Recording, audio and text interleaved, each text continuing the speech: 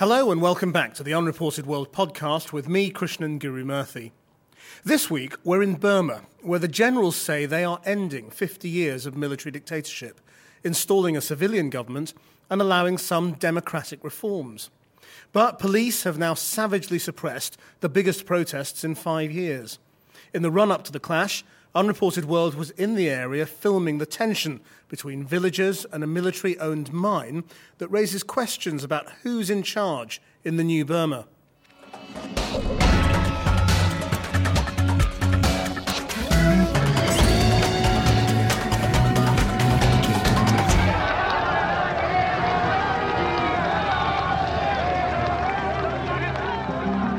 This is opposition leader Aung San Suu Kyi in a remote part of Burma, just hours after police had attacked and wounded scores of protesters.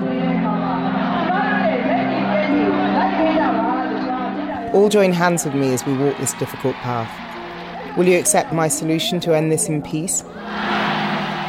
The events that had unfolded in a tiny village had suddenly become the major flashpoint in Suu Kyi's struggle with the Burmese generals over the future of the country.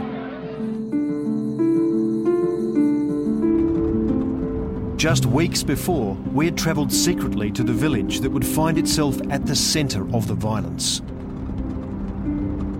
Camera down, well. We were travelling towards a mountain range that contains one of the biggest unmined deposits of copper in the world, worth billions of dollars. This mountain ridge in front of us is called Lepidong, which is basically the copper mountain. The copper is all throughout that mountain ridge. What they're worried about is the disappearance of an entire mountain. I caught my first glimpse of the mining that's begun here. Unchecked, the mining will eventually destroy this entire mountain range to reach the copper below.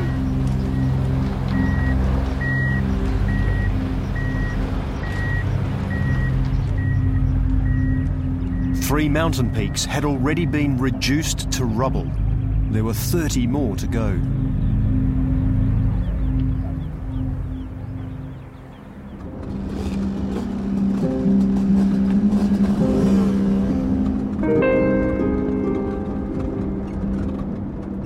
Right up against the mine is the village of Wet May.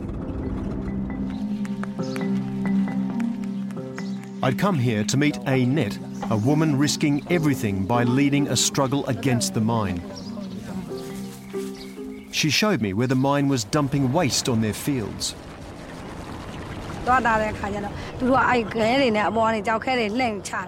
When we try to stop them, they roll rocks down onto us from above. We are so upset. Now look, the trucks are dumping again. I feel so sad and angry. So we've only been here for a couple of minutes, really, and we've already seen two of these giant dump trucks dumping this ever-growing pile of rubble that almost seems, as we're watching, to be getting closer to the village. It's not just any mining company that Net is dealing with. The mine is owned by China's main weapons manufacturer and a business run by Burma's top generals, with assets they've seized during years of military rule.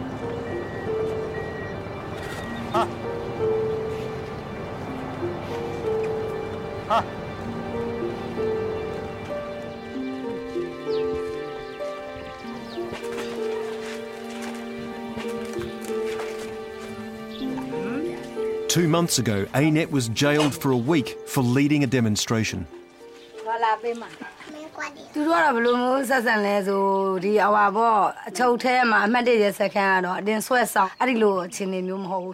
They violently shoved me into a cell at the police station. It was terrible in detention. They handled me with excessive force.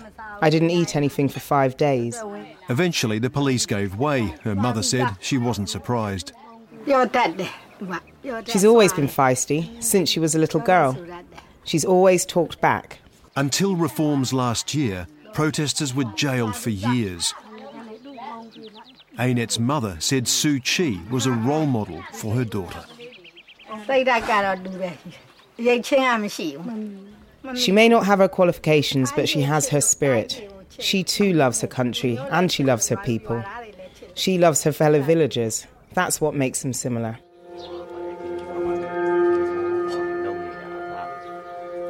And what's this? Annette showed me how the arrival of the mine had ripped out the heart of the village. The local authorities had sacked the village school teacher. I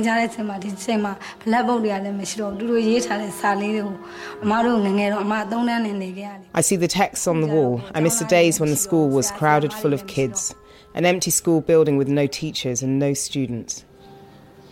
So what's upsetting you now?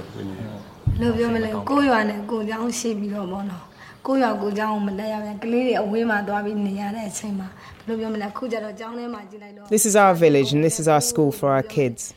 They closed it down. Now our kids have to go to schools in other areas. It is very upsetting. We built this school with our own money and labour. I feel so sad to see how our blood and sweat have gone to waste because of these bullies.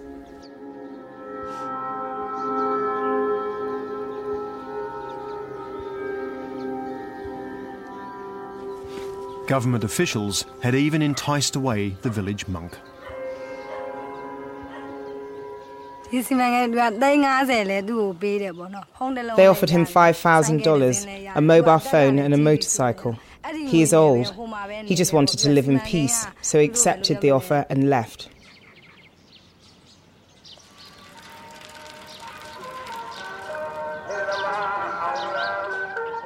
Annette called a meeting to update the villagers. She and her cousin Tway Tway had learned every detail about the Burmese company that part-owned the mine, UMEH, a key part of the general's business empire.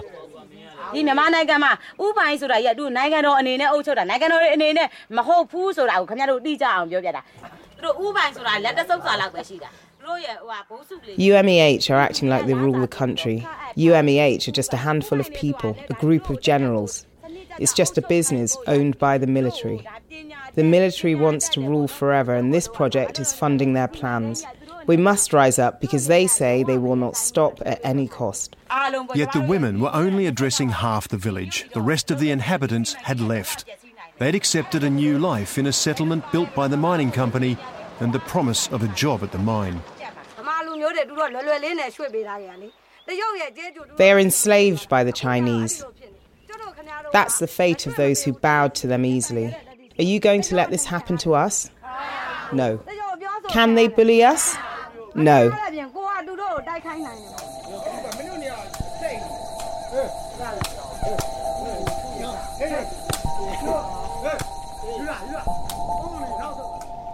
Each morning, Annette goes to pick vegetables in the fields that her family has lived off for generations.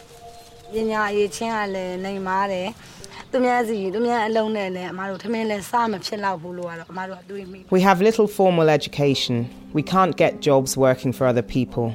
We wouldn't be able to make enough money to survive. The Chinese company is sucking our blood. They will eat the meat and give us the leftover bones. The mining company says they paid the farmers for their land and have contracts to prove it. Annette says they were told the agreement was only for the temporary loss of crops. Whatever was said to them, the villagers here clearly feel duped.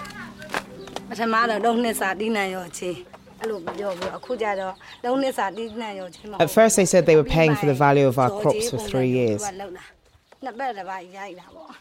Then they told us to leave permanently. That's cheating. They said leave forever.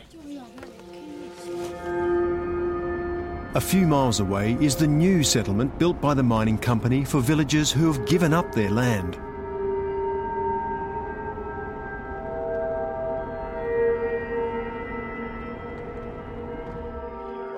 The government had made farmer Utain Win headman of the new village. These trees have been planted for shade. The big advantage is the electricity. There's nothing like this at the old village. Each family received a new house and the promise of one job per family in the mine. Marcie has moved here with her husband and daughter.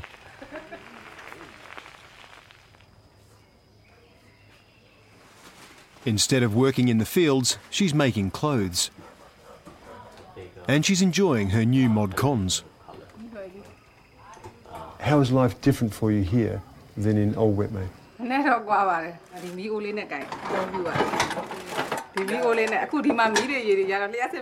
It's different. In our village we had to use this iron. Now we've got electricity, we use this modern iron. We could only watch a small black and white TV, a small 18-inch one. Now we have electricity and we can watch in colour. For her, it's a big change of life, coming from the old village to here. She's running a family and she works as a seamstress, so these things are a way of her making some money. So it's a very big change, very significant change for her. But the mining company had failed to deliver the job it promised every household, and money was tight. The village headman admitted things had not turned out as the villagers wanted.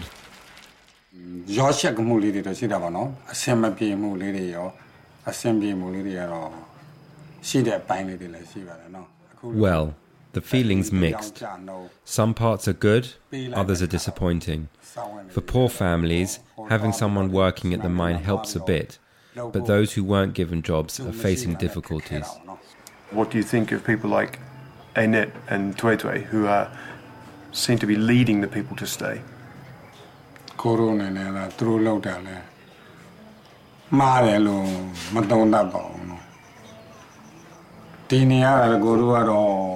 We don't judge what they are doing as wrong. We moved not because we are happier here, we moved because we have to because of the project.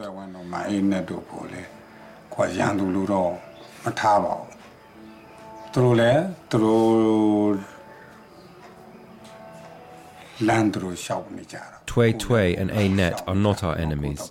They made their own choice and we made ours. We must walk the path we chose.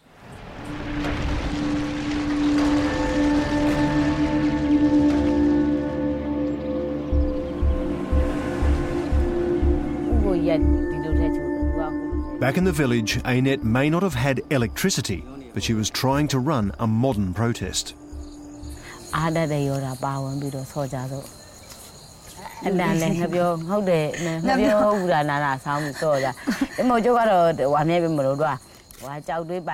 need more courage.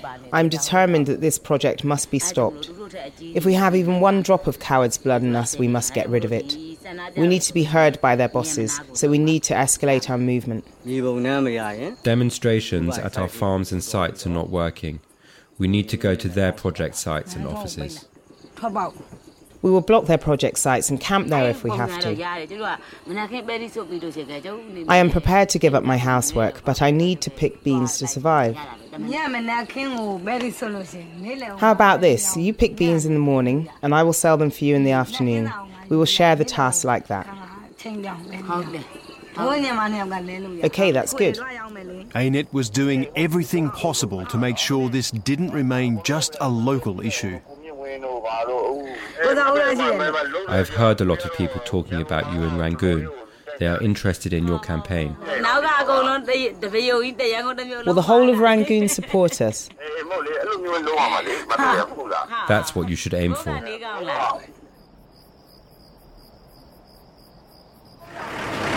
Next morning, Annette took me to the mine headquarters. With a camera donated by her contacts in Rangoon, she was documenting an escalation of the conflict.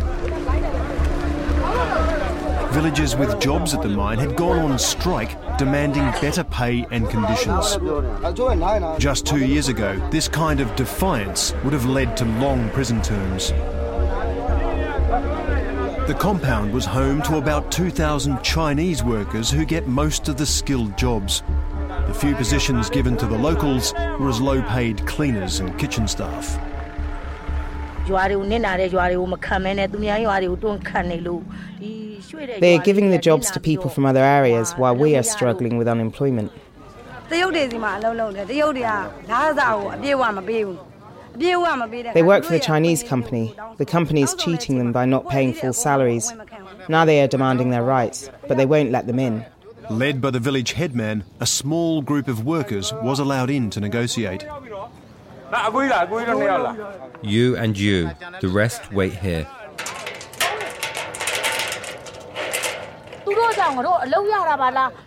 You don't realise that your pay and status are built on the ruins of our lives.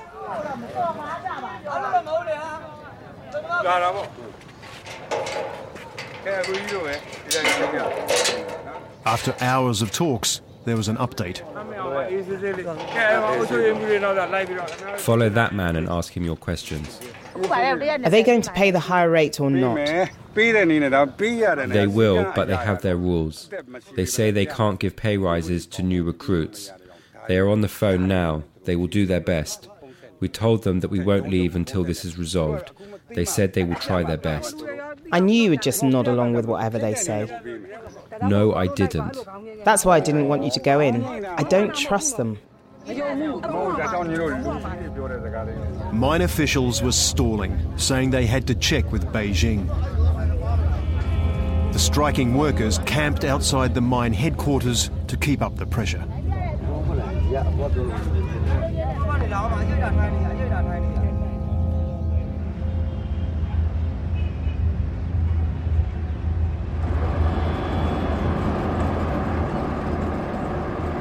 ANET knew they needed more support. She and Tway set off to see a group of people who, for years, have been one of the most powerful enemies of the Burmese generals. Their destination was a Buddhist monastery whose monks have been at the forefront of political protests. These photographs are postcards that they've got together to show the farming life in the Lepidong Mountains. They're very inspiring in the way that they're actually organising themselves. And when you think about it, this is a small community, a small farming community, taking on the might of a Chinese mining company and the Burmese military.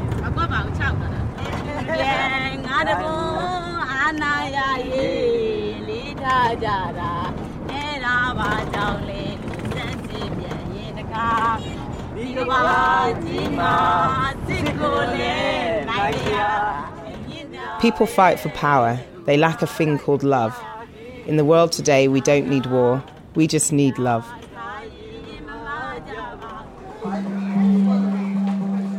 Burma's Buddhist monks aren't cloistered ascetics.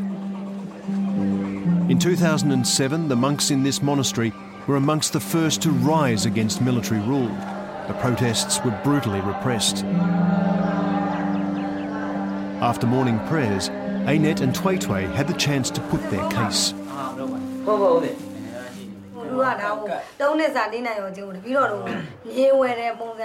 Since we were born, those farms have been our life.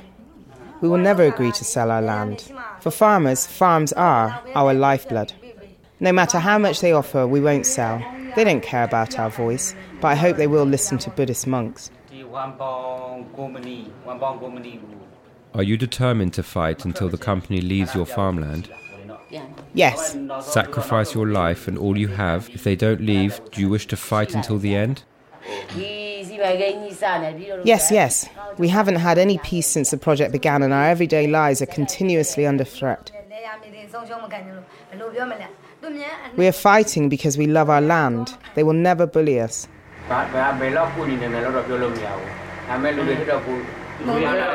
We cannot promise anything, but we will try. Monks' voices are better heard than ordinary people. When there are people facing trouble, no monk will turn a blind eye. Our presence had attracted attention. Immigration police turned up to find out what was going on, and we had to leave. But ANET got her promise. 500 monks pledged to join her campaign.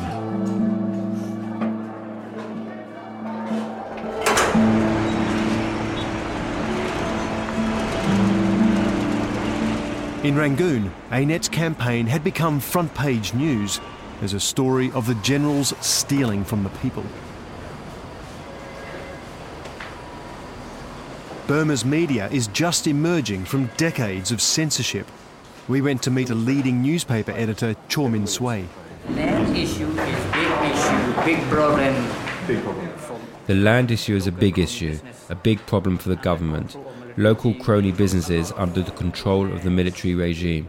They took a lot of lands from local people by force. He told me that until recently, UMEH, the General's company, was the mandatory local partner for any foreign investment. As Western companies arrive, they'll still find themselves having to deal with the Generals, who have stakes in almost every aspect of Burma's economy, hotels, transport and land development. Currently, the military's officers is also chairperson or managing director of UMEH. Mostly the shareholders are top level. Currently, the military officers are also the chairpersons or managing directors of UMEH. Mostly the shareholders are top-level officers, so we have to face big questions and big challenges about that issue, UMEH issue, how they control all business sectors, how they influence the current government. We followed the Chindwin River, back towards ANET's village. On the bank opposite, we saw the next stage in ANET's campaign.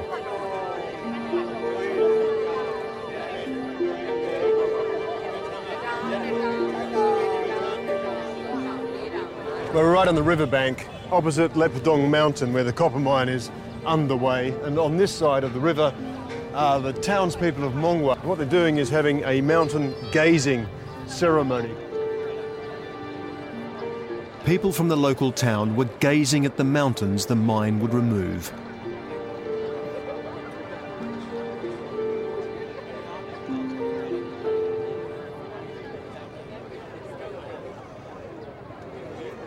U Ant, a poet, told me the police tolerated the gazing but had forbidden any other protest. We just stand here and observe the mountain, and after that we may most probably disperse peacefully. In a country where protests had for decades been brutally repressed, no one knew how the authorities would respond to ANET's burgeoning campaign. This simple act was testing the limits of Burma's new freedom.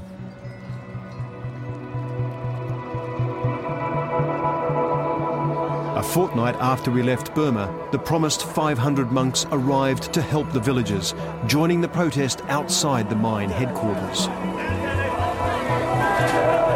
When they ignored a deadline to leave, police threw incendiary grenades, which set fire to the monks' tents.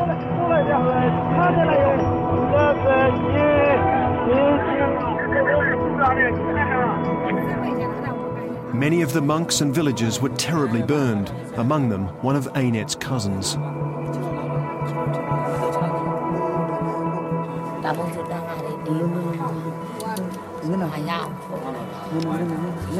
The poor monks, will they die? Later that day, Aung San Suu Kyi arrived. I will find a peaceful solution. Will you accept my solution to end this in peace? She promised to investigate the mine. This will prove a critical test of her ability to deliver justice to the Burmese people.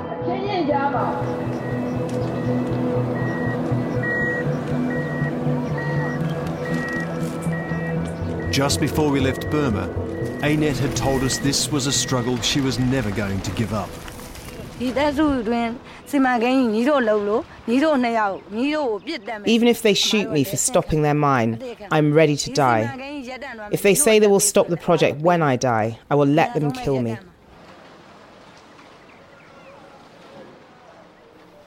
If you've enjoyed this week's Unreported World podcast and want to further explore the internationally available programme archive, visit the website at channel4.com/unreportedworld. You'll also find information on how to join us on Twitter and Facebook, feature articles, video extras and more. Thank you for joining us for Unreported World 2012. Join us for more insights into the lives of people in some of the most neglected parts of the planet in 2013. From me, Krishnan Gurumurthy, goodbye.